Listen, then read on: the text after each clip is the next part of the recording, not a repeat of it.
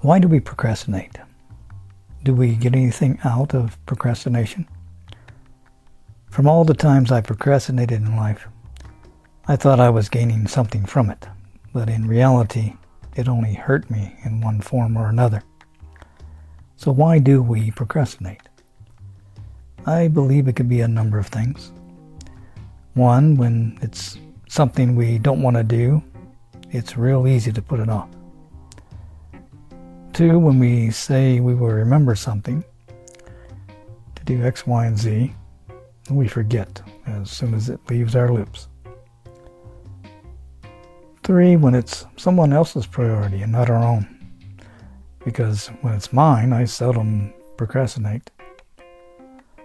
Or four, when it's something that needs to be done, but it just isn't high on our priority list. Now, since we've identified some of the causes, what can be done about it? Well, whenever it comes to changing, as far as personal changes go, we must first change our attitude. Next, we've got to use common sense. I mean, obviously these things need to be done. They won't fix themselves. And if it's our responsibility, we have to make sure that it gets done somehow. Someone once told me, the cure for a short memory is a short pencil. And it's true.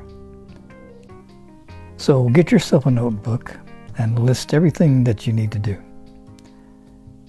Write a priority number next to each item. Then schedule them one by one with a date to be completed beside each one. Now it's just a matter of checking your list every day and start working on each item until they are completed. Then repeat the process. It's simple, but we make things harder than it needs to be. Everything doesn't have to be complicated. But I'll guarantee this, you'll feel a whole lot better about yourself when you're getting those things done, and you won't have time to procrastinate anymore.